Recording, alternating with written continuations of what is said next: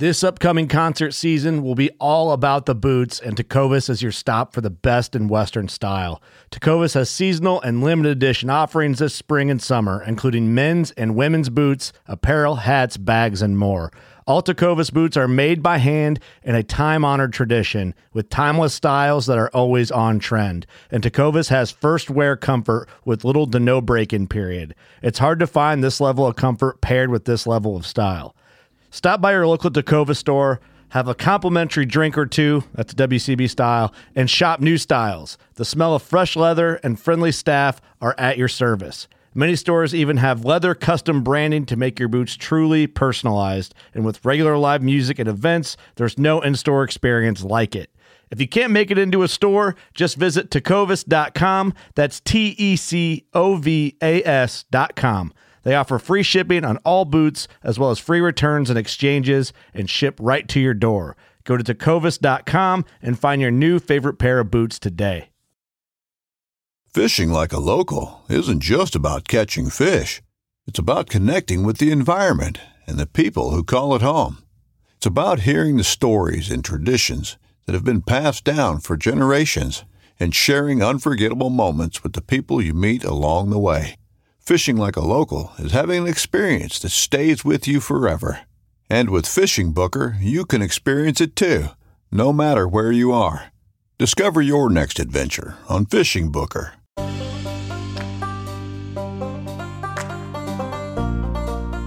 No one can make you feel inferior without your consent. Eleanor Roosevelt. A lot of people day hike to this particular lookout. Now they do have like a big door that comes down that you can lock from the top, so like nobody could get up in there, but still you're in a very vulnerable place. I mean, if somebody wanted to get to you, like there is no way down, and oftentimes you don't have service. So I totally get that, but I'm not saying that to like scare anyone. The likelihood of that happening, very slim. But we did have a lot of day hikers come, and it was kind of sketchy because what would happen is they start walking up the stairs, and we never really saw them coming up a trail. All of a sudden we just start feeling the lookout shake because they're walking up the stairs, and it's like heavy boots like coming up the stairs, and it's like, oh gosh, we're up here by ourselves. Do we pretend like we're not here? Do we make a bunch of noise? Do we go down and say hi? You know, situations like that. It is kind of scary. I'm Doc, and this is the John freaking Muir Pod.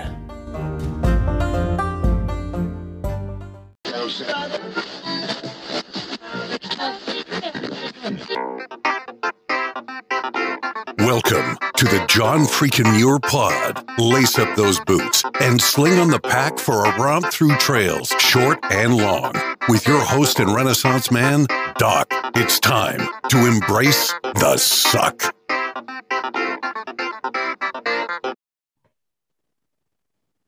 Welcome back to another week on the trail. I'm Doc, and this is the John freaking Muir Pod.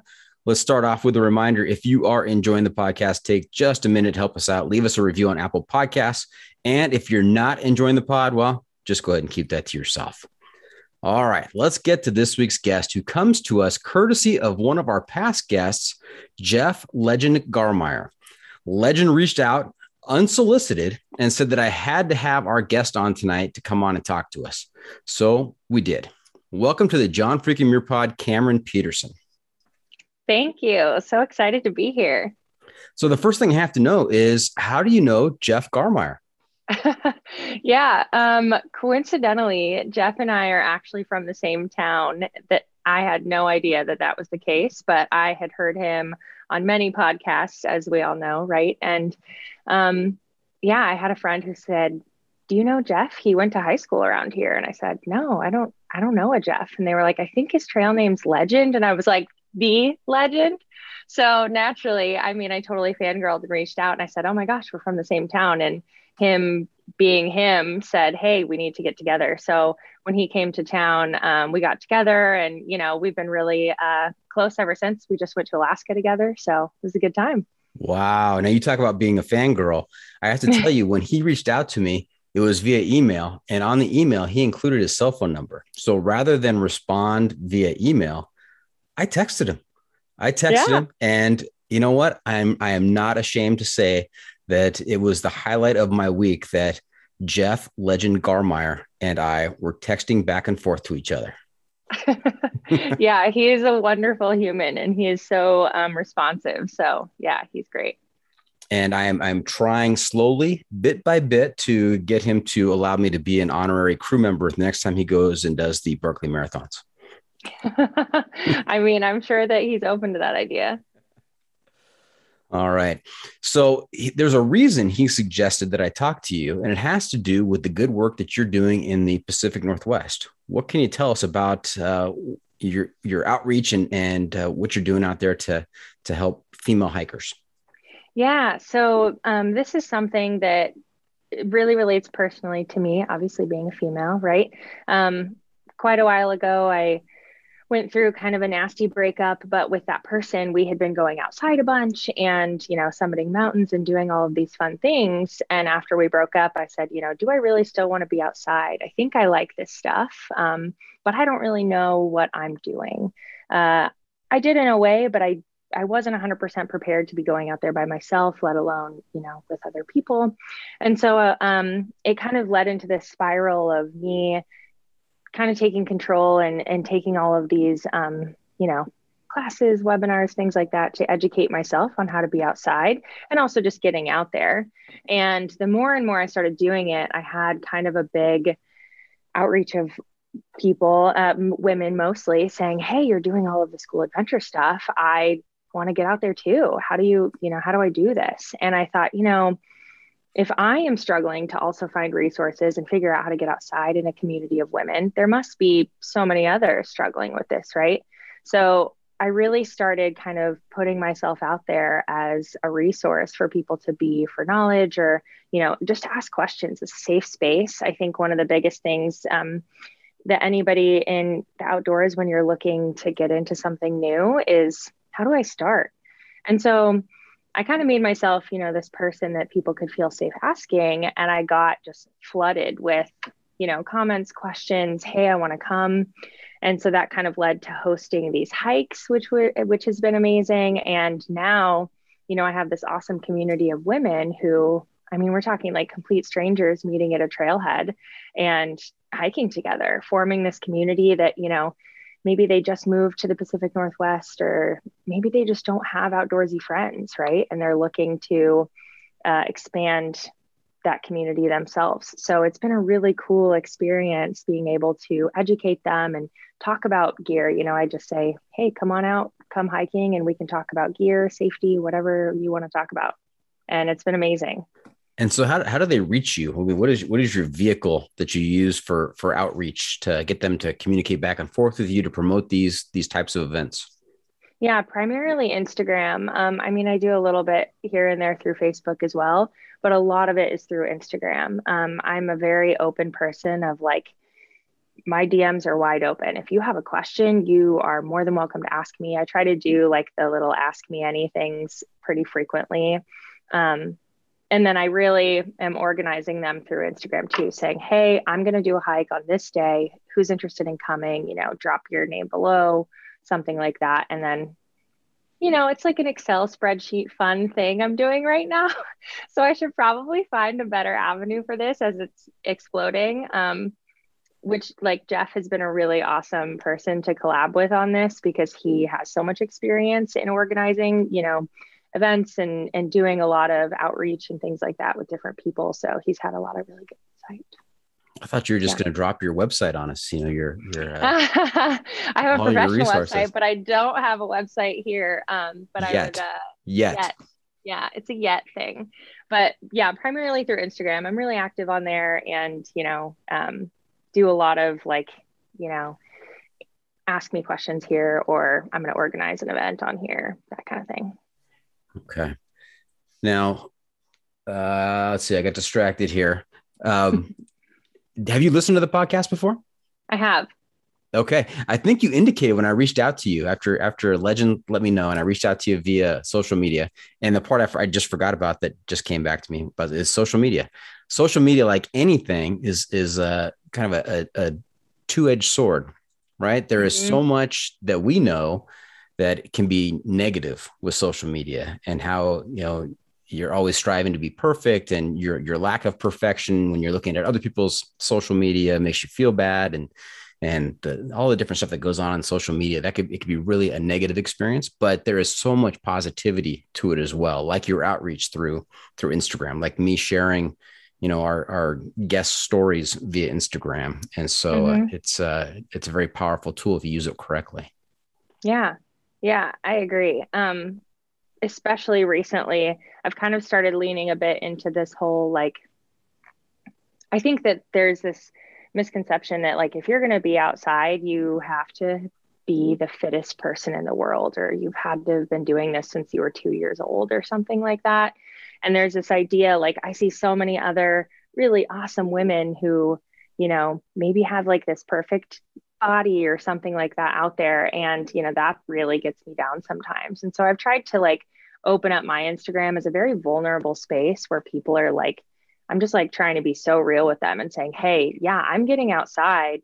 I just posted about something today, like, I'm getting outside and doing all of this stuff, but my life isn't also super glamorous. Like, I don't live this traditional life of, getting married and having children and owning a home and things like that. I mean, I think it's hard because sometimes we get this image of whoever these people are online, and that might just not be the case, and we see them doing all of these beautiful hikes, but, like, really, it took, like, maybe they look amazing in this photo at the top of this hike, but, like, maybe it was a mile hike in. I mean, it's just it can be so confusing for people who, especially people who have never been outside. They're like, man, this girl looks, or man looks amazing at the top of this mountain, whereas I'm like red faced and dying and like laying on the ground saying, take me now. I don't know. So Instagram is tough. And I just try to remind myself sometimes, like, I purposely do Instagram free days where I, like, don't touch it all day because it's better for my mental health. And yeah, it's just icky. Yeah, I really like the Instagram accounts that don't always just portray through hiking as a glamorous activity. Because let's face it, through hiking is not glamorous. No. I mean, you're working hard out there. You're living in the dirt. There are times you're like, what the heck am I doing?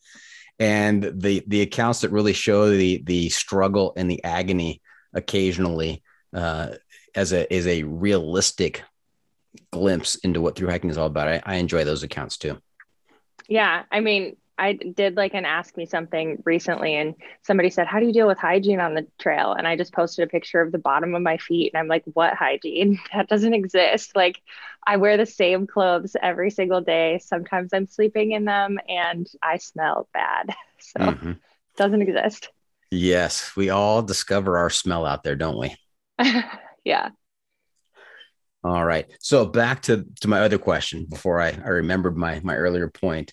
You do listen to the podcast. When I reached out to you on social media, you indicated that you did, which was it's always cool to me to hear from somebody out there who has listened and has gotten something out of the podcast. Do you have any favorite episodes? Oh gosh. I mean, there's so many. I feel like what I oftentimes do, I think I stumbled across your podcast when I was looking up a trail in particular. I feel like that's how it always works, right? Like, if you're looking to do some sort of new hike or new something, like when I was getting ready to do the Tahoe Rim Trail, I just started searching like Tahoe Rim Trail podcast, something like people got to be talking on these subjects, right? So I feel like I've listened to a couple related to certain trails or something that I was like interested in looking for. So, but yeah, it's been a while. I spent a long time last summer in the car a ton. So I was just like driving back and forth from Tahoe for 9 hours, and I'm just listening to podcast after podcast. And it was kind of like a nice rotation of all of these hiking podcasts. And yeah, the thing I love about yours is it just is such a cool it just makes it seem doable, right? It makes through hiking feel doable. I think that there's this huge barrier of like, oh my gosh, hiking the PCT or something like that is so scary. And then all of the guests you have on here, they just talk about how it is. Like they keep it real and talk about how it is. And yeah, it's absolutely hard, but it's also like anybody can do this kind of stuff, Right. All you're doing is you're just packing up the camp. You're putting the gear on your back. You're walking for a while, then you're setting up camp and you're going to sleep, and then you're doing it all over again. You do that enough times, you can cover a lot of distance. Exactly. And just feeding yourself along the way. That's right. Yeah. The important part. Yes. All right. Hey, the reason I ask if you listen to the podcast is because I want to make sure that you are aware of a segment that we have that comes towards the end of the episode. It's called the Pro Tip Insight of the Week. And at that point, I'll turn to you and I'll say, Kamrin, what is your pro tip insight of the week? What little piece of wisdom can you share with our listeners to make their next outdoor experience even better? So don't be surprised when we get there. Okay. I won't be. Okay. And in all your travels on the trail, have you picked up a trail name? Yeah. So I was just mentioning this earlier. At what point do you get a trail name, right? Is it like, I've hiked X miles on a trail, and so now I get a trail name or something like that? I've had some trail names tossed my way, and apparently, it says we've decided that it is stuck, but I don't know. It's just one of those things where I'm like, I don't know if I earned this or whatever, but my trail name apparently is Pinecone. Pinecone. So yeah, Pinecone. So I have this I'll just be hiking, and every time I see a pine cone, I'm like, oh, pine cone. And I get so excited, and it like makes the day better. And then if I'm like in a rut kind of while we're hiking, I'm like, there's no pine cones. And I'm like frustrated looking around. And coincidentally, or not, but I do have a pine cone tattoo. And so I think it was just kind of like we love pine cones, and here we are. So okay, yeah. So Pinecone just showed her tattoo. So for those of you who are listening to the podcast, you have to tune into the YouTube version of this to find out exactly where the pine cone is tattooed. Oh, what a mystery. Yes, mystery. That's right. And, when you see a pine cone, you go, oh, a pine cone. There are certain areas of the trail where there's a lot of pine cones. Are you saying this hundreds of times a day? Oh, a pine cone. Oh, a pine cone. Kind of depends. For sure, when I'm doing anything like Shasta Trinity area or Tahoe area, like the pine cones are like as big as your head. I'm totally the person who gets super distracted while hiking of like, look at these pine cones, look at these rocks, look at these mushrooms. And sometimes my friends are like, reel it in, Kamrin, like, come on, we got to get going. And I'm like, but look. So yeah, and just like, when you think about pine cones, we'll just nerd out on this for a second. They're just so different in all of these different areas. I live in the Pacific Northwest. They're normally like much smaller than they are down south. So anyways, so maybe I do earn the name Pinecone. I don't know. Well, we're going to go with Pinecone for the rest of the podcast here because we go by trail names on the pod. Okay. Yeah. So you talked about gear earlier as well. You made reference to gear, and then you talk gear with these women who are coming out and trying to learn all they can. So we have another feature we've been doing is called the Must Bring Gear Review, sponsored by the ultralight backpacking gear company Outdoor Vitals. And here's how it works. If you were to let a stranger pack your bag with pretty much generic gear for a multi-day hike, what is the one specific piece of gear you would insist on being packed? And if you got a particular brand for that specific piece of gear, even better. So Pinecone, what is your must bring piece of gear? Yeah, I guess define. I won't dive deep into the define of basic, but I will say that I advocate for this piece of gear to like all of the women in particular that come on my hikes. And just in general, I do not leave my house without a Kula cloth. Kula cloth is basically, for those who don't know, a pea cloth. For women in particular. We talked about hygiene a little bit earlier. This thing's a lifesaver for a multi-day hike, and it's a women-owned company. It's amazing. And just strapped right to the back of the backpack, and you can use it multi-day and wash it out, maybe in like a lake or something like that as needed. But I think it is a game changer. Game changer. Why don't you spell that for our listeners who may not be familiar with it? Yeah, it's Kula, Kula. And they have a hilarious Instagram. Oh, yeah, I am going to have to subscribe to that then. Yeah, it's amazing. Okay. Well, hey, let's do some more gear discussion here. So on what's the longest trip that you've done? How long duration and distance? So I did 105 miles of the Tahoe Rim Trail. That's technically the longest trail I've done. We had to get off due to injury. Okay. And we'll explore that a little bit later, but for that 105-mile hike, what was your base weight? Yeah, I didn't weigh, unfortunately, before I put all my food and my water in. Okay. But I did start with, I started with a gallon of water because there was a really particular 30-mile dry stretch-ish. So I started with a gallon of water, all my food, and I was packed for like 4.5 days before our next resupply. And I was at 24 pounds. So it's pretty good. Yeah. I also was splitting gear with a person though. Like I carried the stove and the tent poles. She carried, part of the tent, but all of it was fairly light. Who carried the rest of the part of the tent? The person I was hiking the Tahoe Rim Trail with. So like, I know, but if she was carrying part of the tent, you carried the other part of the tent? Yeah. So like I had poles, she had, the tent part of it, like the fly and all of that. God, I want to make sure you didn't leave part of the tent at home. That would have been very that would be the worst. Yes. I'm knocking on wood right now. I have yet to leave like a really crucial piece at home. It's going to happen, I'm sure, but not yet. Okay. Now to help us with our gear discussion here, I've got a little segment called hiking pole. Pole is spelled P-O-L-L. It kind of keeps you there. So hiking pole. Love that. Yeah. Boots or trail runners? Trail runners, for sure. Trail runners. Do you have a favorite brand? Right now, I have the Solomon Speed Cross 5s. They're comfortable for me. They look like cleats, so I kind of hate that. But outside of that, they're really comfortable. I need something with a particularly high drop. So like Ultras have, 0 drop. And I used to have Sauconys that were really comfortable as well. But I have a lot of Achilles issues. And so having that higher, like they're literally like a 10 millimeter drop. It's kind of wild, but it's what I need. Yeah. Okay. And how about tent or tarp? Tent. One person, two person? I just have a 2-person, and we'll talk about this a little bit later when we talk about like gear and this whole like women's movement, but I have a 2-person that I normally rock. Okay. Even when you hike solo? Even when I hike solo, it's still really light. It's like 2 pounds something. So I'm not that concerned about it. It's nice to have that extra room, isn't it? It is. Yeah. And like keeping all my stuff in there is nice, especially if, if I am alone, like I'd rather have, maybe my bag inside the tent or something like that. Right. I've found that bigger is better when it comes to inclement weather.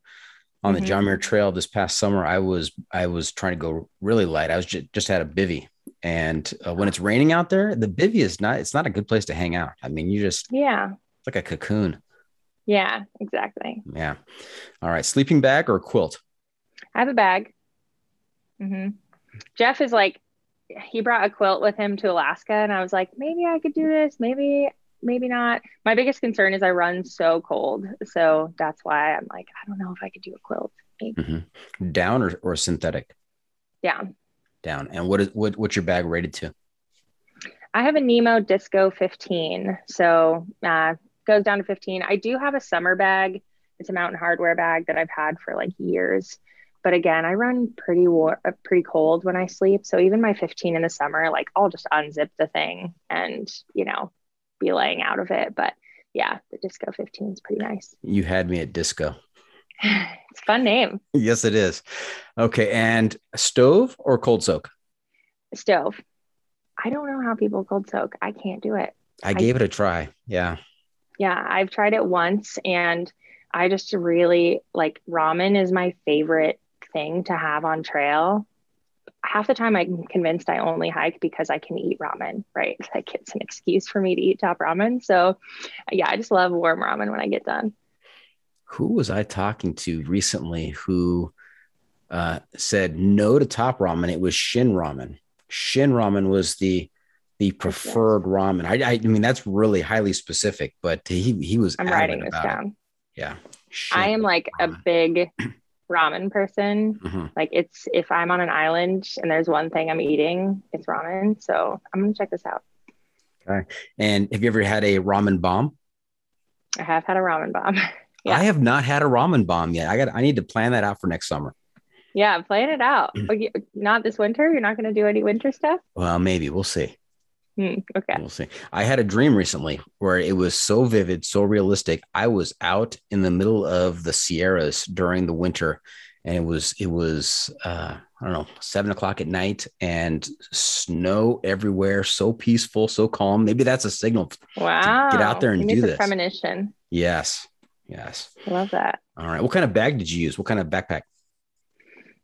So I keep saying Mountain Hardwear.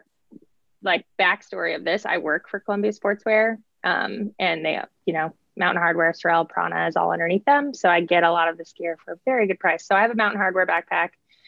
Initially I was like, okay, well, I could buy a Gossamer Gear, something that's like much lighter, but realistically, I do so much more just like weekend, 40, 50 mile kind of things versus like really, really crazy long through hike all the time. Is it better for me to kind of save my back and like have something that weighs a pound more with, a better frame and stuff? Especially if I get it for cheaper, like, heck yeah. So I have a Mountain Hardwear one. It's called actually the PCT. I think it's a 50 or 45 liter, one of the two. It came out this year.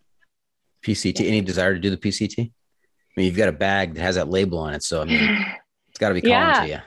Yeah, maybe. I'm at this pivotal moment in life where it's like, I feel like I'm like, am I past that part where I like should just quit my job and go do something like that? I don't really know. I think I would like to do the JMT first for sure and make sure that that's something that I like. But heck yeah, it's always a dream. Like, I would love to do the PCT or some sort of long one. If I was going to do something long, it would be the PCT versus the AT, just because it like hits home so much more, right? I've spent so much time along the PCT, like in the last few years, just whether I'm traveling through or something, that it would be really cool to hike it all. Now, this is about episode 120 of the podcast. And of those 120 episodes, I've probably done at least 80 interview shows. Okay. Where I've met somebody, reached out to somebody, have them come on and tell their story. And of those 80, I want to say a good, 1/4 to 1/3 of them work for outdoor adventure type outlets. Mm-hmm. Is it to get the discount? So actually, no. Okay. I mean, the discount is great. Don't get me wrong. But for me, I'm just kind of at a point in my life, like prior to working at Columbia, I was at Home Depot.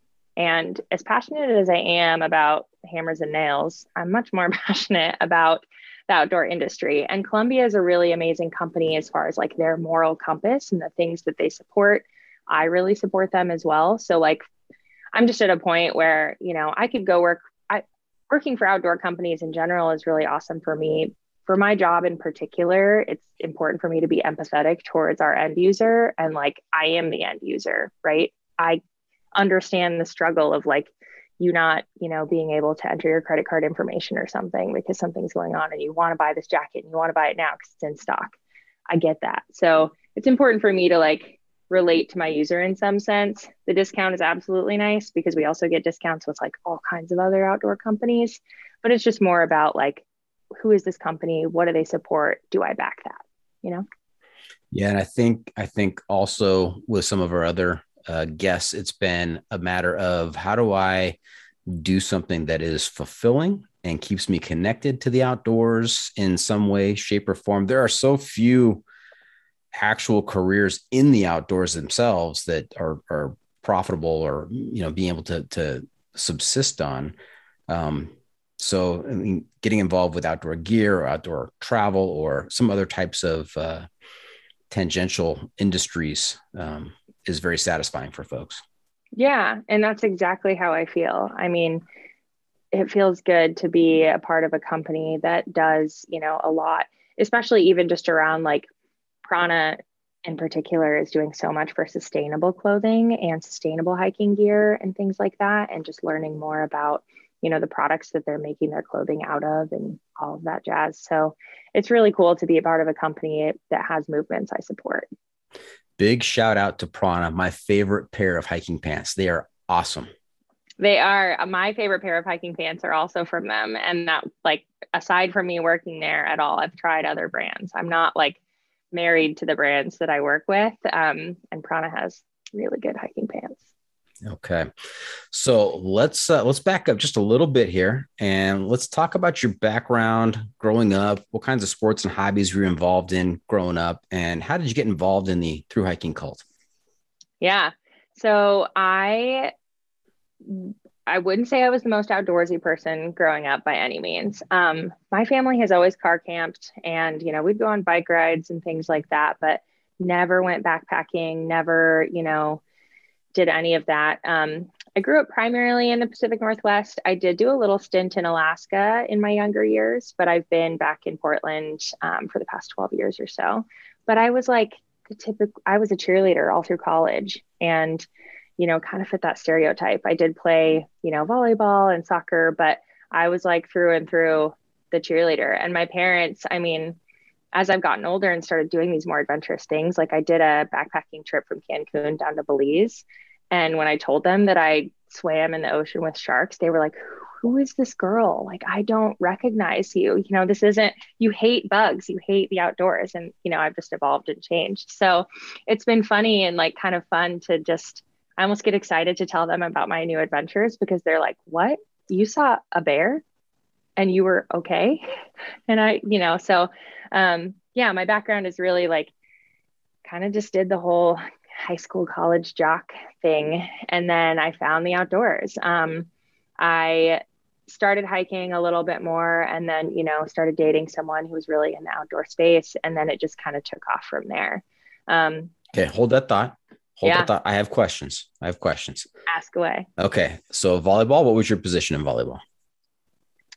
I was a setter and a libero. Okay. And I quit after like 4 years, like from middle school and high school, and then, moved on to cheerleading.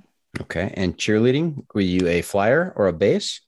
I was a back base in high school. When I moved to college, I still was a back base, but then I would also be a middle. Like, how some people, 1, 2, 3, very rarely, but I would sometimes be in the middle. That's right. And I think you also said soccer. Yeah, soccer, center mid, a lot of running. Center mid, yes. But I'm also like convinced that this is really like what built my legs to be the hiking legs that they are today. So I'm here for it. Nice. And what college did you go to? I went to Portland State and Washington State. So yeah, I graduated from Washington State. Okay. Very good. I asked those questions, just curiosity. Yeah. I was a high school principal for a number of years and very familiar with all the athletics and performing groups, including cheer and volleyball and soccer. My own kids played club soccer for many, many years. I spent many a weekend, probably every weekend between their ages of, 6 years old to 18 on the side of a soccer field somewhere in California or Nevada somewhere. Yeah, that's awesome. Did you ever coach? I tried to stay away from coaching. I did some, assistant coaching with baseball with my son for a little bit, okay. But I wanted to be a dad and just kind of watch. Yeah. You also mentioned that your parents had this reaction of, who is this person and what have you done with our daughter? And, another theme that runs deep throughout the podcast is that our time in nature is really transformational. We go in it with one set of experiences and perspective, and we come out with something totally brand new, and we're changed for the better. Mm-hmm. Yeah, I agree. I think that the biggest thing that I actually almost feel like sometimes those reactions, those are what really push me to get out there even harder. Those are what really push me to do more, because it's like, oh, not just my parents in particular, but anybody, right? It's like, oh, you're getting outside, like you're doing all of this and you're doing some of it alone. It's almost like, heck yeah, I'm doing this alone. Like, watch me do it. It empowers me and it just makes me feel so amazing to be out there by myself or even with others and just being able to be my own person and know what I'm talking about. Like, there was a day I went fishing and I was supposed to go to my parents for dinner that night. And I was like, hey, Dad, did you get anything for dinner tonight? And he said, no. And I said, well, I caught a fish this morning. I'll fillet it at lunch and bring it over. And he was like, excuse me? And he was like, did somebody else catch it? And I was like, okay, now I'm offended. No, nobody else caught it. Thanks. Yeah. Nice. I did have, I have to confess, I had a guilty pleasure this summer. We had just finished the southern half of the John Muir Trail. So we did 125 miles in about 8 or 9 days. And as we're finishing the trail in Whitney Portal, we're coming down and we're seeing a bunch of day hikers, out for the day, just kind of exploring. And one of them asked me, "Hey, where'd you start?" He asked the question thinking I was going to say I started at, Whitney Base Camp or something that was just, 5-7 miles away. And I said, yeah, it started in Fresno. And he's like, what? I said, yeah, that reaction, that was the guilty pleasure right there. Just seeing people's faces when you tell them a location that's 125 miles away and they're like, they don't understand. Yeah. Yeah. It's so cool. And yeah, I have friends, like the friends that were helping me on the Tahoe Rim Trail, like resupply kind of thing, which I could have resupplied at a store, but I had friends who were living in Truckee and they were like, so like, why are you doing this again? What's the point? Why would you put yourself through that? And it kind of gets you going. You're like, heck yeah, I'm doing this and it's cool. Yes. And one more question before we go to our first break. And that is, when did you realize that backpacking was a thing? Not just car camping, but putting everything, on your back and going from point A to point B. When did I realize it was a thing? Do you remember that moment? I don't know if I realized, that's a great question. I don't know. I mean, I think I remember there was a time when I was in Alaska and we had four-wheeled up to some random, it's so funny because I was talking with Jeff about this, that we just went to Alaska and I said, when I lived here, I had zero fear. We would, decide we're going to go camping at 10 or 11 at night because it's sunny at 10 or 11 at night and climb up this mountain on a four-wheeler or something and pop a, car camping type situation because we just hauled it in. And I remember seeing a group of people out there and being like, what are they doing? And someone said, oh, they're backpacking. And I was like, people do that? Why? Why would you put yourself through that? And I didn't think it was cool then by any means. It wasn't something that I was like, oh yeah, I definitely want to do this all the time, but I do remember that was the first time I probably had seen backpackers in the wild, I guess you could say. In the wild, that's a good term.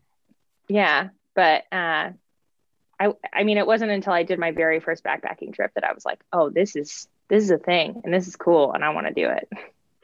Yeah. A great example is I was talking to Elliot Pacheco, who goes by Beats, and he lives on the East Coast near the Appalachian Trail. And he was out one day and saw this guy who was, not that maybe 50 yards away. And he's like, that guy looks homeless. I mean, what's going on there? And so he called out to the guy and the guy said, come on over here. And so they got to talk and he realized that he wasn't homeless. He was actually a thru hiker doing the Appalachian Trail. So that was the first time that he learned about backpacking and that there was a trail that goes from Georgia to Maine, which just blew his mind. So. Yeah, that's amazing. That's a good story. All right. Hey, we're going to take a quick break. When we come back, we're going to hear a little bit more from Pinecone about how she I hear about the relationship and it broke up and you were at that crossroads of, do I keep doing this or do I not? And we'll see. Well, I think we already know what the decision is that she made. We'll hear more about it. So stay tuned for that. We'll be right back.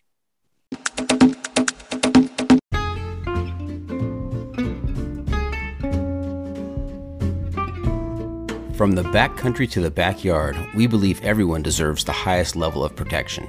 Since 1984, Sawyer Products offers the best, most technologically advanced solutions for protection against sun, bugs, and water, using time-released liposome technology, topical insect repellents, and new standards in water filtration. And with every Sawyer product you buy, you are helping to provide clean water through 140 charities in 80 countries with their long-lasting water filters. Every Sawyer product you buy is an investment in our common humanity. Choose Sawyer and keep the adventure going, knowing that their products have been tested and chosen by those who count on serious protection on the trail all day long.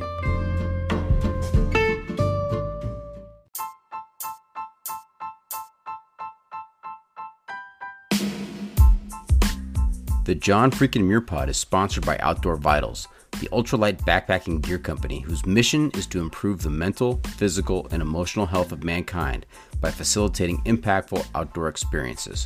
Outdoor Vitals creates innovative technical products with confidence-inspiring education that empower outdoor ultralight adventurers.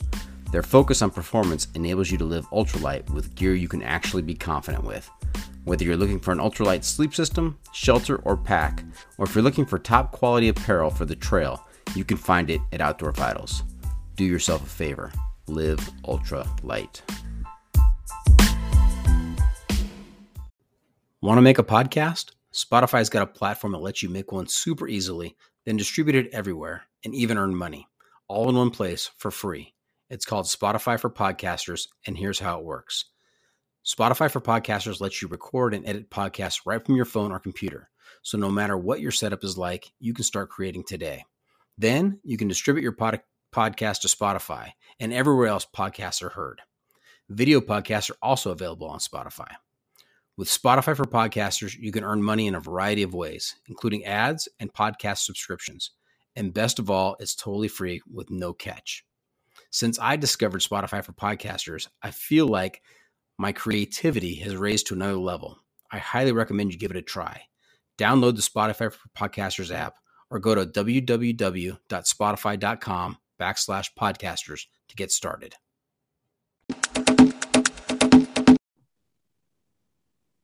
And welcome back. We are talking to Pinecone. We heard about her background, and we know that she was involved in a relationship where she had a little more exposure to the outdoor experience, but then that went sour, and she had to make a choice of whether she was going to leave that life behind or if she was going to continue on and develop her outside skills. So what do you want to share from that whole episode of your life? Yeah. I actually try to be pretty transparent about this piece, mostly because tying it back to kind of Instagram and like, this whole highlight reel, like this probably happens to all kinds of people, men and women, right? But I was in a situation where, I was in this relationship and we would do a lot of really fun things. But there was a lot of moments where it was like, we were doing these fun things and we were summiting mountains, we were backpacking a bunch, and he just wasn't always operating in the safest manner. And oftentimes I would be a little overly cautious. And there was kind of just some like, you're being a scaredy cat, come on, like you can do it. Just, you need to try harder, or why are you so scared? Chill out, like those kind of comments that are just so degrading, especially when you're out in the elements, you're outside, you are not in your comfort zone. And so hearing things like that is really hard for someone who is new to the space and like trying to get comfortable. And naturally, you're with a partner and it's kind of like, oh gosh, I don't want to ruin it. Or maybe you're with other people. Like oftentimes we'd be with groups of people and maybe I was the weak link. And it was kind of like, come on, Kamrin, like you can, suck it up, let's go. And I'm just so tough. Mm-hmm. And so when we got out of that, naturally, when you get out of a relationship where you're constantly kind of hearing those things, they stick with you. It's like, man, can I go outside? Like, can I go on hikes by myself? Can I summit this mountain? Do I have the skills? Like, do I have the knowledge? And so I really found myself kind of second guessing a lot.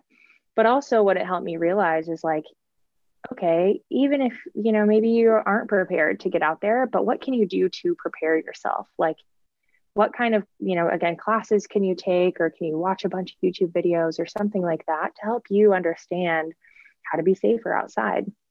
And so I kind of started not from ground zero, but like he would carry, more of our weight, or he would maybe carry like the stove in the tent or something. Like I was pretty spoiled, I'm not gonna lie, but that was kind of nice. But like, how do I make sure that I have all of my own gear and can survive out there by myself? Like, okay, I'm deathly afraid of, like, I'm the person that's way more afraid of animals than I am of people, actually. Because I feel like people either go like one or the other. And, having him with me was always like all right, if a bear comes, I feel safe. And now it's just me. So like, how can I prepare myself? What can I do to help myself feel safe? So yeah, I had to make this decision, and really I started kind of dabbling into it a little bit more. And then finally I was like, once again, bringing it back to this whole feeling empowered, I was like, look at me now. Like, you thought I couldn't get outside. And not that I'm just trying to, push that in someone's face by any means, but it just made me feel better. Like, it made me realize I'm not that person. I'm not, too slow, or I'm not, being, silly for wanting to take a step back and reevaluate a situation. Like, I just want to make sure that we're all safe in the backcountry, in a lot of outdoor situations. You're kind of only as strong as the weakest person that's with you. And I don't mean weak in the sense of like physically, but also like knowledge, right? In slipboarding, or any like backcountry travel with avalanche terrain, you can't go in areas where, somebody isn't trained in that space, because if an avalanche happens, right, they can't help you. So similar in the outdoor space, like, you have to be knowledgeable. And, that kind of starts from like ground zero. Talk about 10 essentials, talk about, certain things that you can help yourself to get outside. And so that's when I really was like, all right, I'm going for it. And I just dove in and was like, yeah, I can get out here, and I'm not a scaredy cat, and I can do all this stuff by myself, and it feels amazing. Now, before we get to what resources you use to prepare yourself for that step, I want to tell you something about bears. Now, Kamrin, Okay. Pinecone, you don't have to be faster than the bear. You just have to be faster than the person you're hiking with. That's absolutely right? fair. Yes, yeah. Exactly. When Jeff and I were just in Alaska, like, we were actually encountering more moose than anything. And, which we were talking about, how do you properly handle a moose if they're charging you? Which I think I knew this from something else, but he just kind of reminded me. But do you know how to handle a moose? Come across them? So that is a great question. And I have said before that there is lots of information out there about what to do when you encounter a bear, but there is not as much information about what to do when you encounter a moose. And I think statistics bear out that the moose is the deadlier animal.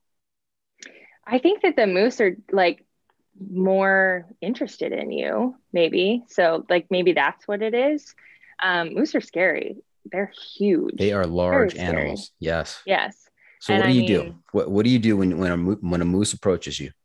If a moose is actually like coming for you, it's like, all right, I'm going to charge you, right? First of all, you should never approach a moose. I had a situation when I was in Alaska where I was like kind of up at the top of a trailhead coming down, and there was a moose, just standing in the middle of the trail, like grazing on some stuff on the side. And we seriously stood there for maybe like 30 minutes, just kind of waiting for it to like move away.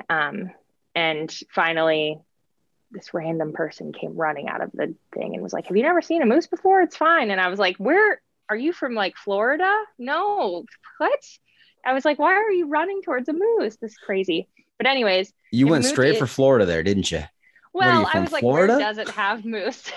I was just like the farthest place from Alaska where people don't encounter moose all the time. But if a moose is charging you, you're actually supposed to run in like zigzags. So they can't make, like a 90-degree turn quickly by any means. So like run in zigzags and like hide behind a tree type situation. This sounds like a Will Ferrell movie. Are you sure about that? I'm serious. Yeah. I'm serious. I've heard that same argument with alligators running a zigzag because they can't turn corners. Are you from Florida? I'm not from Florida, but I have talked to some people who are from Florida. Most memorably was a woman who fell in love with somebody on the Appalachian Trail who was from Florida. So she went down and did the Florida Trail with him. And part of it, they went through this swamp, and they're wading through waist deep water. And that is my literal nightmare. Yes, mine too. And she said to me with a straight face that the boyfriend had said, "Oh yeah, alligators aren't interested in you. Don't worry about it. They're like puppy dogs. They're not interested." And I'm like, I am not sure that is the truth. I would not be walking through waist deep water in the Florida swamps. I feel like he was just trying to make her feel better or something. Yes. Because I don't know. I've never been to Florida. Can't speak to that. Okay. So zigzag, directional running if you are being pursued by a moose. I mean, have you ever seen a moose like be running and then just like pivot and turn? Stop on a dime? No, I have not. I have not. I'm going to go with it. If that happens, that's what I'm going with. I'm going to say Pinecone told me zigzag. Yeah, that's what I would go with. Or I guess like if you could easily climb a tree, it's not like they're climbing anything. Yeah. And did Legend tell you his moose story? I mean, I'm sure that we've talked about it, and I probably read about it in his book and all of that good stuff. When he was on the Great Western Loop? Yeah, didn't the moose like run towards him and he hid behind a tree? He was not that far from a town, and he came across on the trail. He saw these antlers, and he thought, "Oh man, look at this! These would be great on my wall." And so he says, "I'm going to pick up these antlers and carry them to town. I'll ship them to my house, and I'll mount them back at my house." And so he reaches down to grab the antlers, only to find that they're still attached to a live bull moose. Oh my gosh, no, I did not hear this story. Oh, fantastic story. I'm going to ask him about it. Yeah, he said he had to dive into the underbrush. Not sure if it was a zigzag dive, but he dove into the underbrush to avoid the moose. That's hilarious. No, I need to ask him about this. All right. And so we heard a little bit earlier about how your experience and moving on from the relationship, but still continuing your relationship with the outdoors and doing your research. What kind of resources did you access to help prepare yourself? Yeah, I mean, a lot of YouTube stuff, and then a lot of like following other really influential, in my opinion, women, in the outdoor space and the things that they do to get outside. I mean, I think like probably one of the first things I Googled, which is funny to me today, just being in the space that I am, but like how to stay protected in the outdoors as a female, right? One of like the number one questions I get asked by other women is like, do you carry a gun when you're out there? Do you carry mace? Do you, how are you protecting yourself out there kind of thing? So, yeah, a lot of YouTube stuff, in particular, if I'm going to a certain area, I try to do, a fair amount of research before I get there. So, but just in general around gear and stuff like that, I mean, there's all kinds of reviews, right? I would kind of get like an inkling of, it looks like, and it sounds like on podcasts. So I should say that as well, like podcasts, of course. I mean, your podcast, other ones that are also in this space are super helpful. I mean, you could listen to any of them, and the gear that everyone lists off, you can find some commonalities there and figure out what works for you. So yeah, I would say those. Yeah, some great, strong women out there who are doing amazing things. I don't know if you've seen their YouTube channels or Instagram accounts, Little Skittle. Yeah, I have. Yeah. Rocket. That's great. Julia Sheehan, Rocket. I don't know if I've seen Rocket. Okay. And Elena Osborne goes by Tip Tap.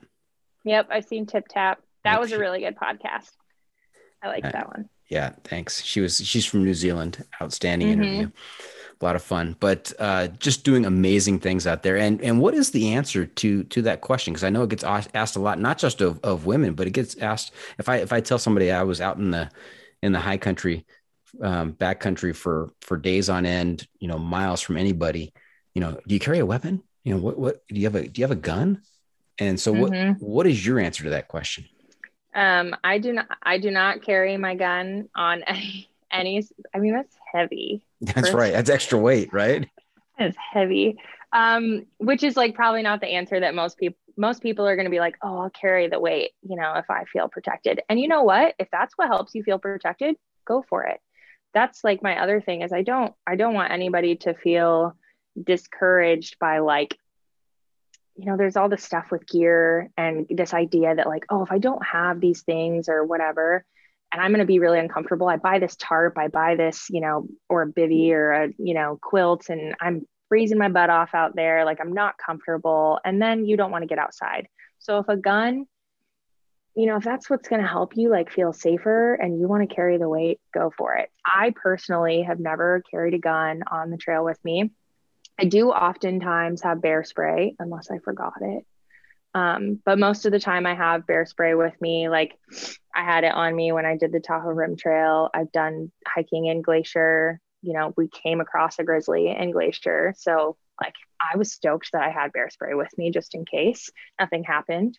But that also acts like when I do backpack alone or something, that also acts for me kind of as like my personal, it's just like mace, but heavier duty. So, I just sleep with it in my tent and make me feel a little bit better, but I've never carried a gun on trail, nor will I ever. And it kind of like bums me out when I openly state on, social media that like I don't carry a gun, and people will just be hammering my DMs. You should carry, here's an example of like why you should carry, look at this person getting attacked by a cougar. And I'm like, if a cougar is going to attack me, I'm out. Like I'm dying that way. That's how I'm going. So like, I probably wouldn't even hear them attacking me to begin with. They've probably been stalking me for a while.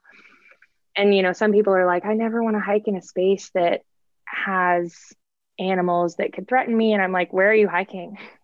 Because I don't know of those spaces, everywhere is probably going to have some sort of animal that could be a threat in some sense, but like, just handle it properly.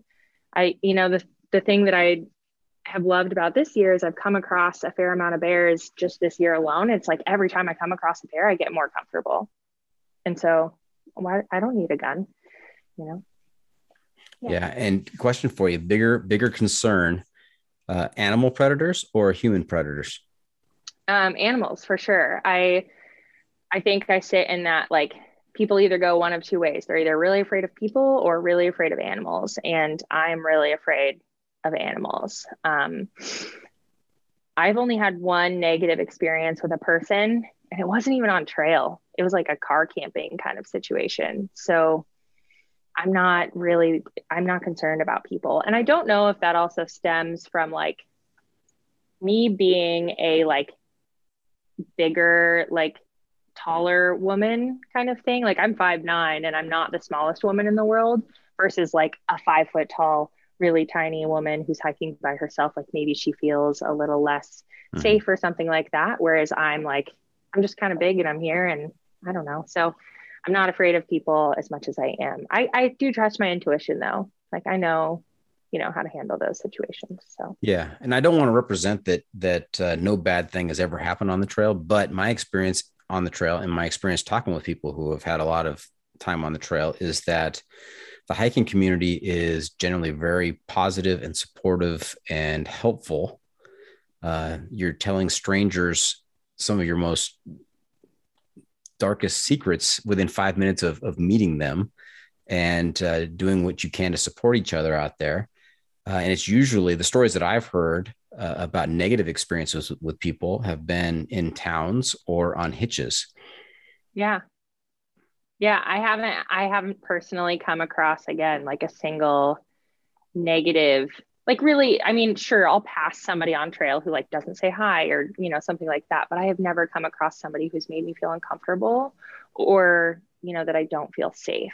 And even when I am backpacking, like alone, I mean, the last time I went backpacking, I think I camped not too far from like 2 or 3 men, and I didn't feel unsafe by any means. And they knew I was there alone. We'd both been in our camps for like hours. So, I just don't everybody in the hiking community is just so nice and so like willing to help and giving off, you're always willing to like help someone out in need. And that's, I think, the amazing thing about the people who do want to get outside, right? They're there for the same reason as you.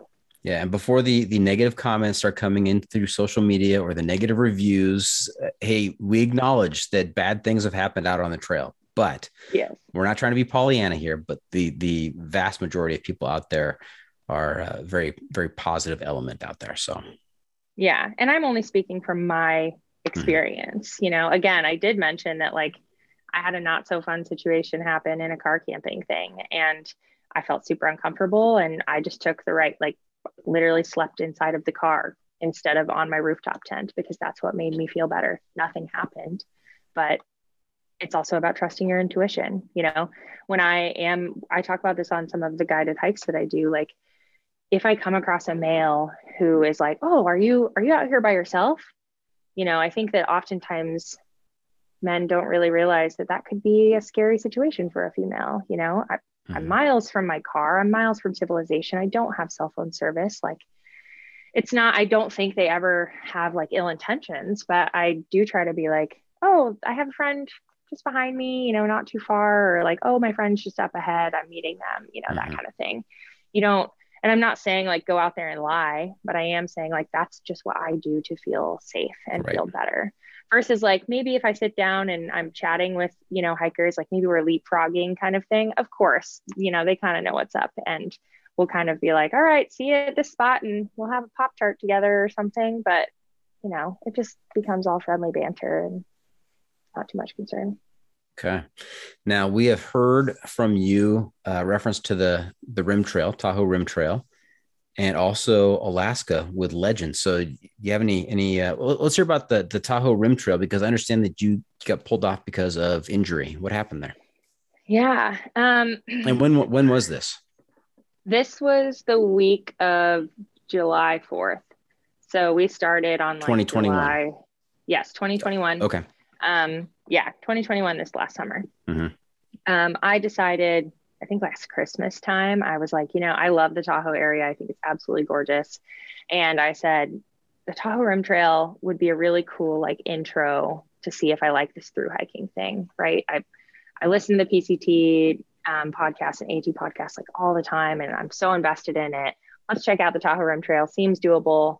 I do work a 9-to-5 job with limited PTO. So it's this is a great little chunk.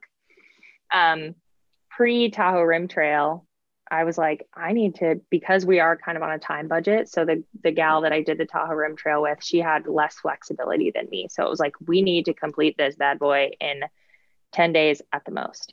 And for those of you who don't know, the Tahoe Rim Trail is 165 miles. So we need to kind of average 16 and a half miles a day.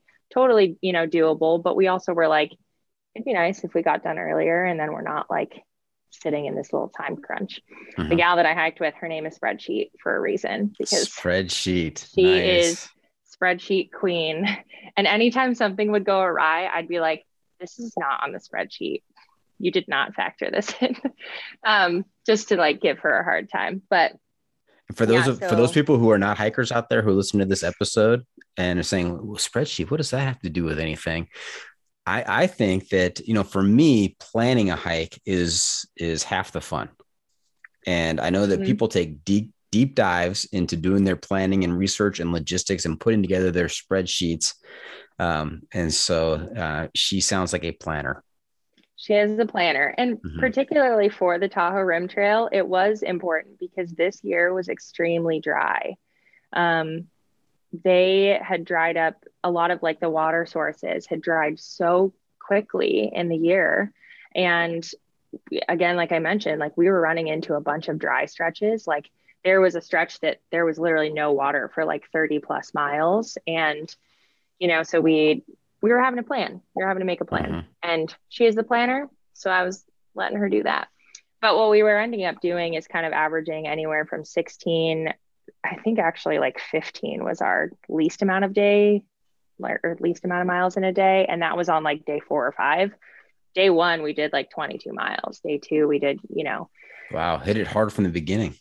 Yeah. But pre Tahoe Rim Trail, we were putting in 40 or 50 mile weekends every weekend. We were we want to be prepared. We want to feel we know what we're doing.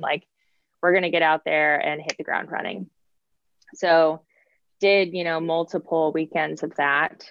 And as soon as we started the Tahoe Rim Trail, everything was great, hanging out. We get to day 3. And at this point, at the end of day 3, was it 4? I don't know. But mile 54 is basically when I was I'm having some really intense Achilles pain. This sucks. I don't like it. I'm going to start Googling how much ibuprofen I can take in a day. And how I can stretch and, do all of this stuff. And finally, by mile 105, which was on day 6, I think, and we had to slow down and, take a lot more breaks and things like that.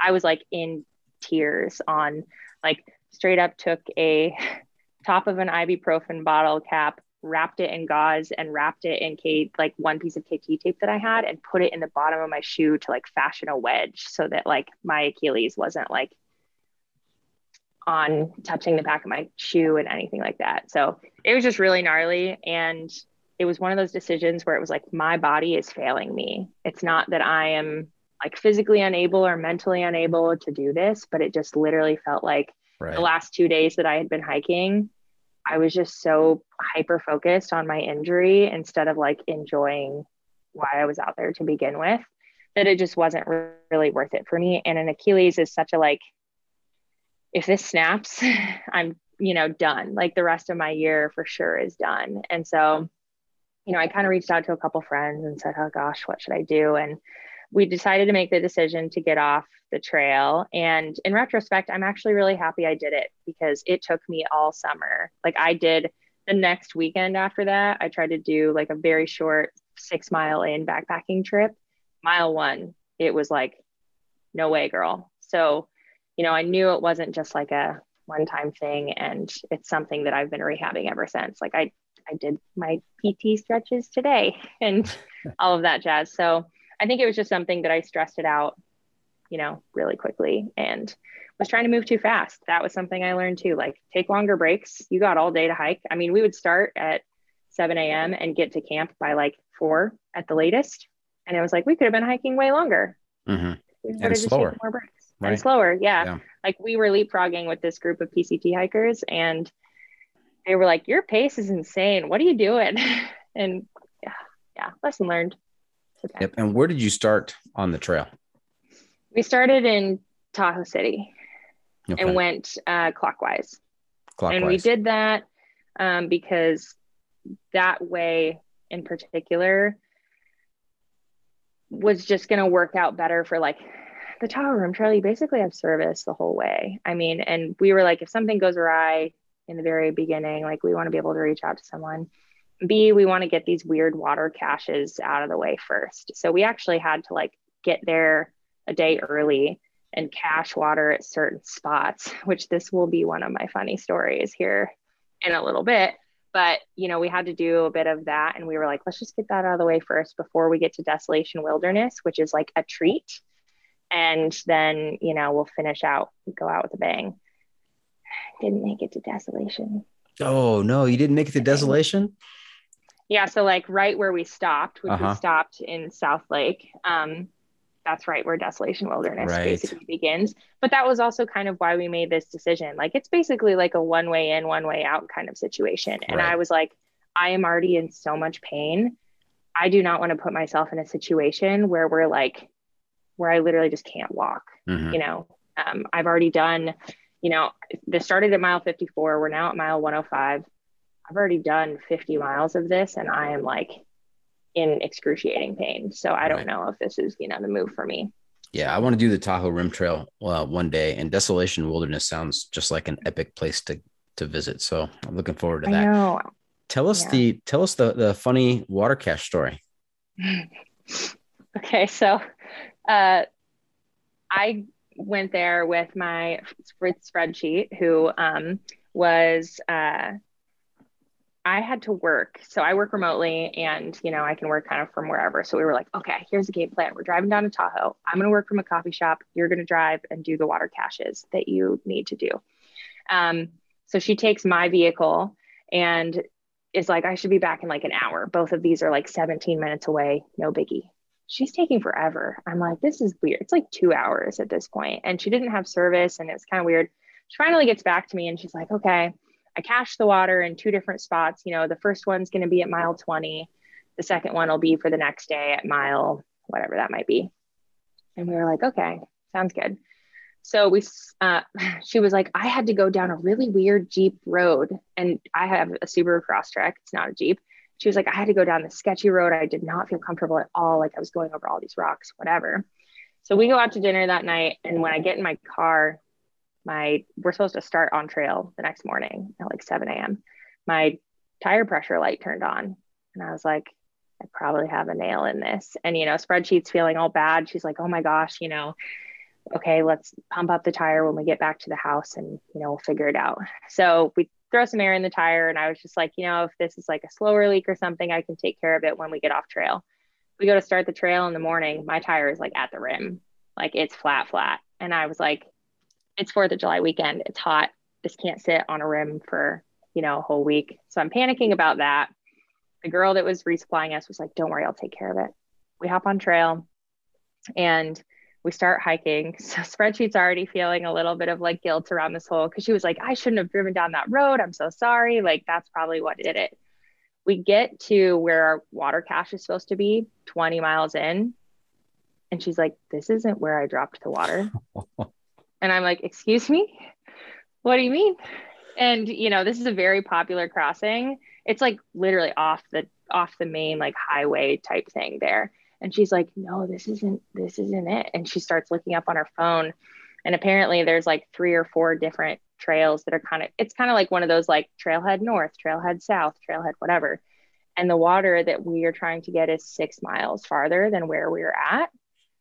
And we were like, okay, we got to make a decision here. Like, we have no water. We're literally at no water at this point.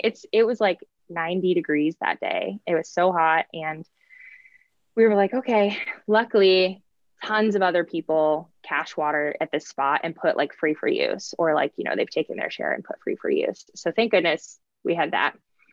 We hike up to our spot to get to camp. And I'm like, okay, well, at least, you know, we can get some of that water tomorrow, and then we'll have the other water you cache later in the day. She looks at her phone and looks up and she goes, both of the waters, one of them is at 6 miles and the other one is at like 8 miles or something. And I'm like, so you're telling me we don't even need the second water? Like, I have a flat tire.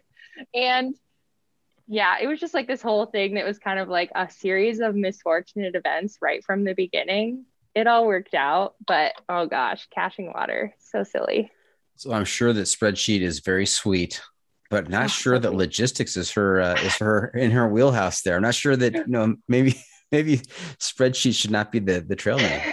She's done so much, you know, that was just like a fluke, you know.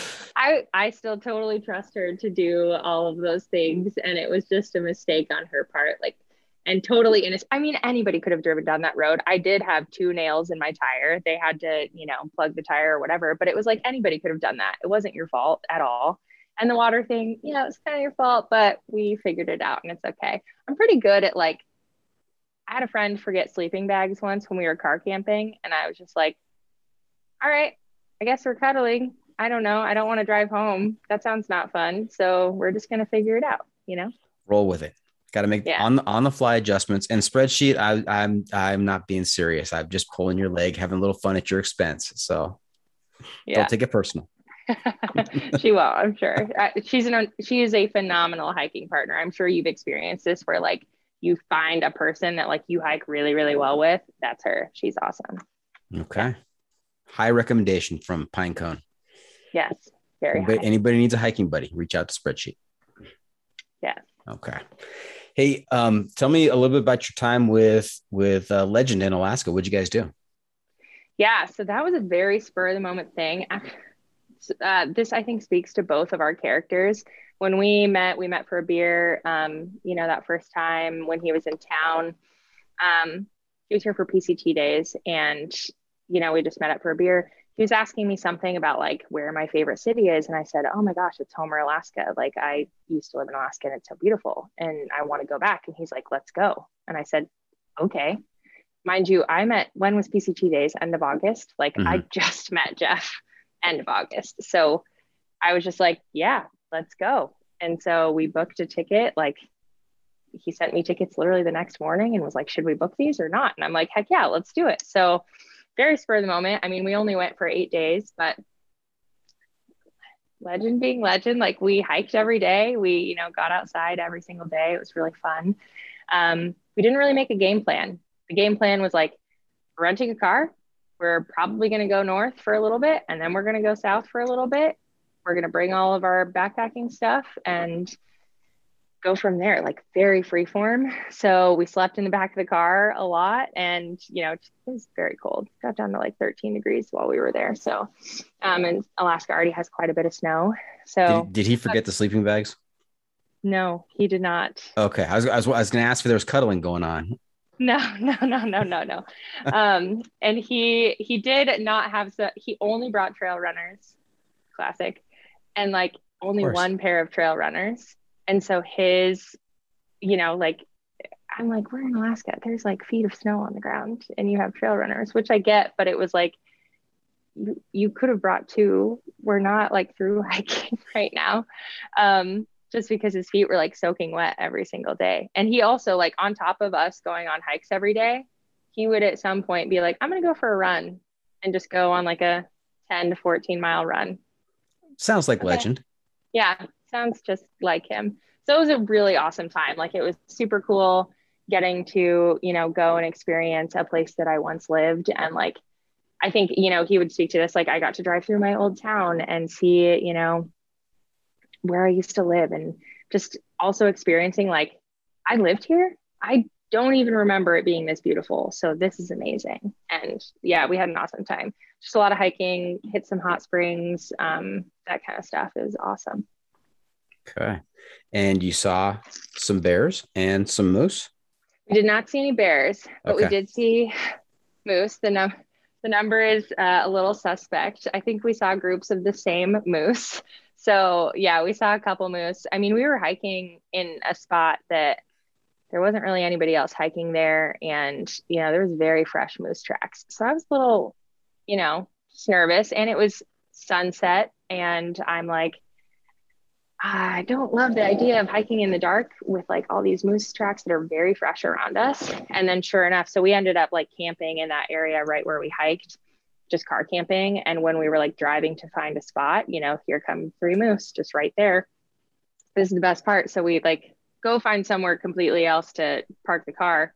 And Jeff just hops out of the car, and he's like, I'll be back in 6 minutes, and just is running towards the moose. And I'm like, okay, dude, I'm not saving you.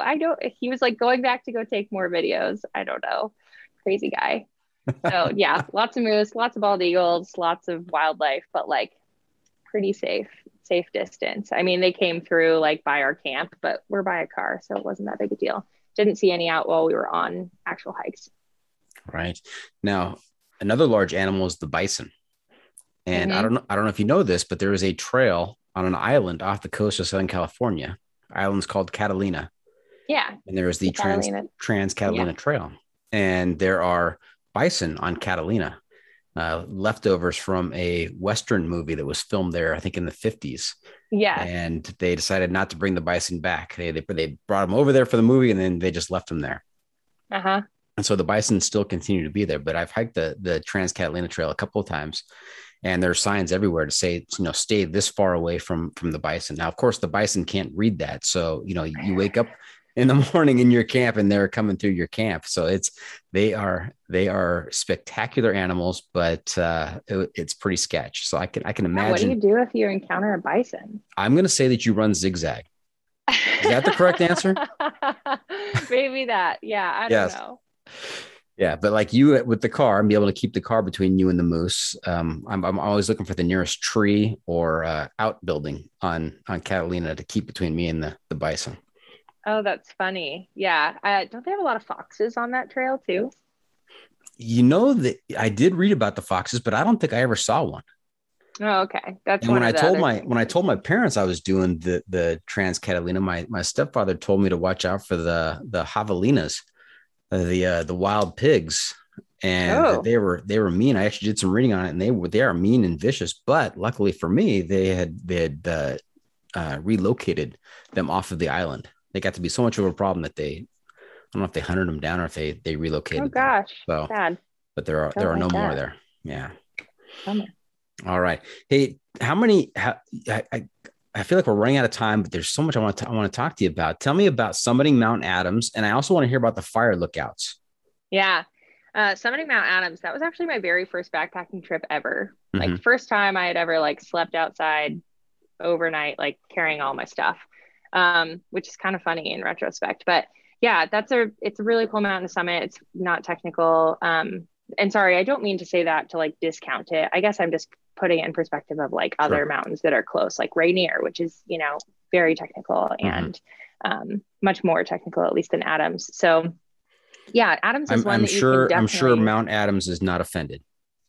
Okay. Well, I just didn't want anybody, that's also a thing to be like really mindful of, is just people, who are like, oh, it's really hard for me. I don't want to feel like I go slow or, anyways.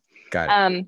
Yeah. Summiting Mount Adams, that was really fun. We actually didn't realize that like when we got to Lunch Counter, which is like the halfway summit, that we weren't going to have a water source. I don't know why we thought that there was like some sort of water source up there, but there wasn't outside of snow. And we were like, oh, we really don't want to boil a bunch of snow. to make that happen. So we took our rain fly off, gathered a bunch of like huge rocks that had been sitting in the sun all day, and scooped a bunch of snow into the rain fly and put the rocks in there, let them sit for like an hour. And we got like 5 gallons of water, and we were like offering it to people around us. We were like, hey, do you guys want this like water? Innovative. Very good. Yeah. Yeah. It was a innovation, you know, you got to do what you got to do out there. Just like I talked about the ibuprofen cap, putting it in my shoe to like make it better, you know, you make it happen. Got to adjust on the fly. Yeah. And then the fire lookouts, I mean, I try to stay in those as often as I can, for sure. I don't think that there is, I mean, people see them all the time, but people are always like, oh my gosh, how did you get that? How did you book that? And I'm like booking those suckers out 9 months in advance. It's pretty intense. So they're amazing though. And they have so much history. I'm a part of the Northwest Fire Lookout Association, which you should be a part of it too. Anybody listening, it's a really amazing program. And, you know, fire lookouts are just so crazy. Like once upon a time, there was over 8,000 of them in the US. And now those numbers are just dwindling, and not necessarily because they're being torn down or something, but say that land gets bought or something like that. What they often do is tear it down and then either completely discard it, or they bring it to, you know, some sort of state park or something like that for them to utilize and like rebuilding some of that. But they're amazing structures. And if you ever get the opportunity to stay in one, 10 out of 10 recommend. Now, how does one go about booking a fire lookout? I didn't know that was a thing. When you said, when somebody asked you, how did you book that? I thought you were going to make some comment about, you know, I got there first or something, but I didn't know there's actually a reservation process. There are ones that are, I got there first. There is a lot of first come, first serve.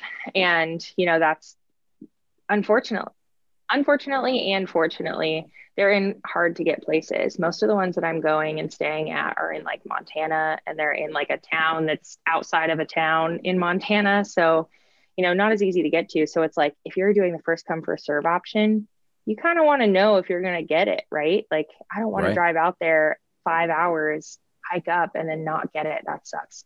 So I have a feeling though, Pinecone, that if that were the case, that you would make an adjustment on the fly and figure it out. Probably. Yes. I'd be like, all right. I mean, that happened to us once already this summer. We didn't get the lookout, and I was like, all right, cool. We're hiking down to this place, and then we're going to camp there instead. It's going to be fine. Wasn't our time. But you can book them on rec.gov. There are people, I mean, I don't recommend this. I don't want to say I don't recommend this route, but like there's ones on Airbnb that are privately owned that you can stay in that are definitely much more like family friendly, you know, pet friendly, like accessible. They have power, they have whatever. Most of the ones I'm staying in are straight up like bunk beds. There's probably some mice traps in them. And like, maybe if I'm lucky, heat. I stayed in one once that had a wood burning stove, but like I have never seen a sunset or a sunrise like I have in a fire lookout. It's phenomenal. Or as many shooting stars. I mean, that's really what I'm there for. I always plan to basically not sleep because I'm looking at stars, the sunset or the sunrise. Yeah. Nice. Now, maybe it's just me, and I've watched too many movies or shows, but, you know, staying in a fire lookout up there all by yourself would seem kind of like zombie apocalypse kind of undertones. Yeah. So I stayed in one actually this last week, and oddly enough, you know, I was with another female, and she maybe had like a little bit less experience being outside. So maybe just a little bit more, you know, on edge than normal. And I don't ever want to make anybody feel uncomfortable, but a lot of people day hike to this particular lookout. Now they do have like a big door that comes down that you can lock from the top. So like nobody could get up in there, but still you're in a very vulnerable place. I mean, if somebody wanted to get to you, like there is no way down. And oftentimes you don't have service. So I totally get that, but I'm not saying that to like scare anyone. The likelihood of that happening, very slim. But we did have a lot of day hikers come, and it was kind of sketchy because what would happen is they start walking up the stairs, and we never really saw them coming up a trail. All of a sudden we just start feeling the lookout shake because they're walking up the stairs, and it's like heavy boots, like coming up the stairs. And it's like, oh gosh, we're up here by ourselves. Do we pretend like we're not here? Do we make a bunch of noise? Do we go down and say hi? You know, situations like that. It is kind of scary. I've seen movies that start out like that. So yeah, that's why I like don't do like cave diving or anything. I've seen too many movies about that. It freaks me out. Yeah, there's a lot of great hobbies out there. Cave diving is not at the top of my list.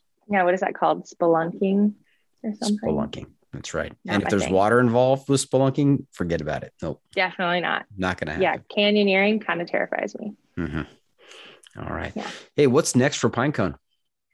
Yeah. Well, one, I'm going to Patagonia in March. Nice. Pandemic Willing. aside. I don't know, like depending on that situation.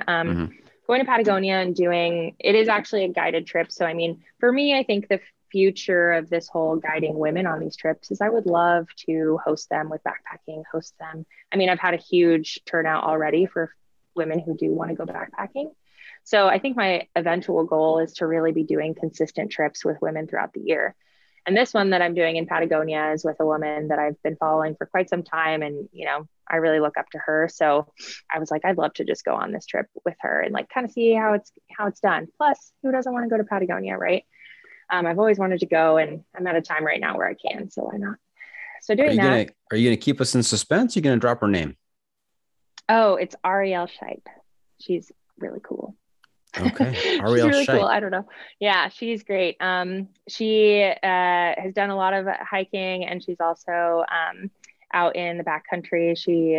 She just does a lot of really good things and really good education. She has a phenomenal YouTube channel. Like, I have learned so much from her YouTube channel. Talks about gear, talks about, adventures she goes on and gear that she brings. And that was something that really helped me. So yeah, she's great. So doing that, and then hopefully the JMT next year, that would be the next goal. So I would like to say that, well, one, I don't know the future of the Tahoe Rim Trail just because it was on fire last year. Right. So I don't know what that looks like. Obviously, I want to go back and finish that, but I think the next big plan is to do the John Muir Trail, and Spreadsheet is getting ready to go to South America for 6 months. So when she gets back, we'll go to do the JMT. Maybe you need to talk to her next. She's a pretty great gal. Okay. I will reach out. Can I drop your name? If I say Pinecone sent me, she'll know who Pinecone is? She'll know who Pinecone is. Yes, okay. Absolutely. All right. Very good. Hey, let's do a quick top 5 list here real quick. Yep. Top 5 pieces of advice you give to beginner hiking women. In the very quick, one, just go, just do it, right? Even if it's just getting out to a local trail that is like 1 mile long, just go. 2, ask for help. I think that so many of us don't want to ask for help or are scared to ask for help because they're embarrassed maybe. And that goes with not just like through hiking. If you want to learn to snowboard, if you want to learn to mountain bike, if you want to learn to do anything, you're surrounded by a community of people. Like, I'm sure that if anybody asked you, hey, I want to go on this hike, you would be like, heck yeah, let's get you out there. So, ask for help. 3, make sure that you're bringing, the essentials that you're going to need. There was a situation with a hike here in Portland area. The Eagle Creek fires was a huge thing. And that's like a casual day hike. I've done that day hike in Chacos with like a water bottle on my back. And there was people that got stuck back there because of fires for a long time. So now I just always have a day pack with the essentials. So I think that's important. Do your research around new permits and new, like, are dogs allowed? There's so many more areas that are permitted now, like the Thomas Jefferson Wilderness area that's in Oregon, that's now permitted, and that's very new. I did not know that was permitted, and luckily Spreadsheet had done her research. So, make sure that you have research around that, because there was rangers out there who were turning people around because they didn't have it. And number 5, I guess I would just say, like, be confident. Don't let anybody, try to put you down and say, oh my gosh, why would you? Even if I met this wonderful woman when I did like a solo trip to the Grand Canyon. Her name is April. She's great. I hope she listens to this. But we met and she was like, I'm just thinking about doing the PCT next year, but I don't know if that's in the cards for me. It just feels so crazy. And I'm like, just commit to it. Like, if you have a goal, say, I'm doing the PCT next year. And then you know what? You're probably going to make it happen, right? Like, if you finally commit to something, like I just bought the ticket to Patagonia. And I'm not saying everybody can do that because it's expensive and whatever, but if it's something you really want to do, be confident, make the decision, make a goal, and then work your way towards it. Start doing the training, start doing the whatever you need to do. Maybe you just want to, I want to summit this mountain, or I want to do a shorter through hike. Maybe it's like the Wonderland Trail, not discounting it. It's very hard, but, just make a plan, commit to it, and start working towards that goal. Yeah. Publish it, meaning speak it, tell your friends, tell your family. And that puts the pressure on you to follow through. I think the more that you can talk about it and get it out there into the universe, then the more likely it is that you're actually going to do it. Yeah, exactly. And it makes you feel like you have the ability to do it. Not just like, I want to do this, like I'm doing this and I'm going to, but like, I'm doing it. Yeah. That is a great top 5 list. Hey, Pinecone, you know where we are? No. We are at that time of the episode where I ask you for your pro tip insight of the week. And while you just dropped 5 great pearls of wisdom right there, what other bit of advice do you have for our listeners to make their next outdoor adventure even better? And I feel like I just used some of those. Personally, this is just something that I do to make my outdoor adventure better every time. It's not zigzagging, is it? It's not zigzagging. No, okay, I actually bring a wonderful book with me that every time, that's like my luxury item. And it's actually the same book every time that I bring, but it's one that really helps me get into my feels and puts me in a happy place that like, it just helps me feel so much more present and like at home in the outdoors. And it just makes me feel empowered. It makes me feel good. It's like some people have that enjoyment of like drinking a cup of coffee next to an alpine lake. Like mine is like waking up in the morning and reading a chapter of this book and being like, I'm ready to kick some butt today on this trail. And I feel empowered and I feel amazing. So I guess that's my pro tip. Okay. You're very cryptic in some regards, because you didn't reveal the title of the book. Yeah. I will tell you the title of the book, and it's called Out Here by Carolyn Highland. She is based out in Truckee, and I found that book at a local Truckee store, Word After Words books, and it is literally like my Bible. It is amazing, and I tell her this all the time. I'm like, please write more. I love this. Yeah. Nice. Okay. Yeah. So there you have it. That's it. This episode is just about in the books. Hope our listeners enjoyed our time with Pinecone. Want to thank her for joining us this week. Pinecone, how can our listeners keep up with you on social media, and where can they find updates on your latest adventures? Yeah, you can find me on Instagram. It's at Kamrin Kaylee. It's kind of hard to spell, so maybe we could drop that in the notes or something. KamrinKaylee. And that's where I'm really putting all my updates on. I also, threw this out on a different podcast that I was on, but like I will travel for adventure. If you are like, I'm in Nevada and I would love to hike, I'm like, cool, let's plan something and I will make it happen. So, my DMs are always open. I'm down to help anybody. Please feel free to ask me questions at any time and I will be there. We'll put your Instagram handle on our website. And, just as proof of concept, she went up to Alaska with Legend on a whim. So yeah, she is, that's an actual thing. She will travel. Yep. Yes. I'm not kidding. I will go. Remember to check out the pod on social media as well. We are on Facebook, YouTube, Instagram, Twitter, and TikTok. And if you have comments or clips you want to share, you can send it to me at johnfreakinmuir@gmail.com. Pinecone, I'm also looking to you to share a recommendation for a book, a movie, documentary, some kind of media they're going to help our listeners stay connected to outdoor adventures. We're calling this our adventure media recommendation. What do you have for us? Hopefully you can still hear me. Yes. Mm-hmm. Okay. So Carolyn Highland's book, for sure. Okay. That one was absolutely phenomenal. Can't say enough about it. There's also 2 books that I've read by, I might butcher this, Erling Klergy. And one is called Silence in the Age of Noise. It talks about like the importance of silence just in this world that is kind of buzzing constantly. Mm-hmm. He is a famous explorer and has done some really amazing stuff. So recommend that one as well.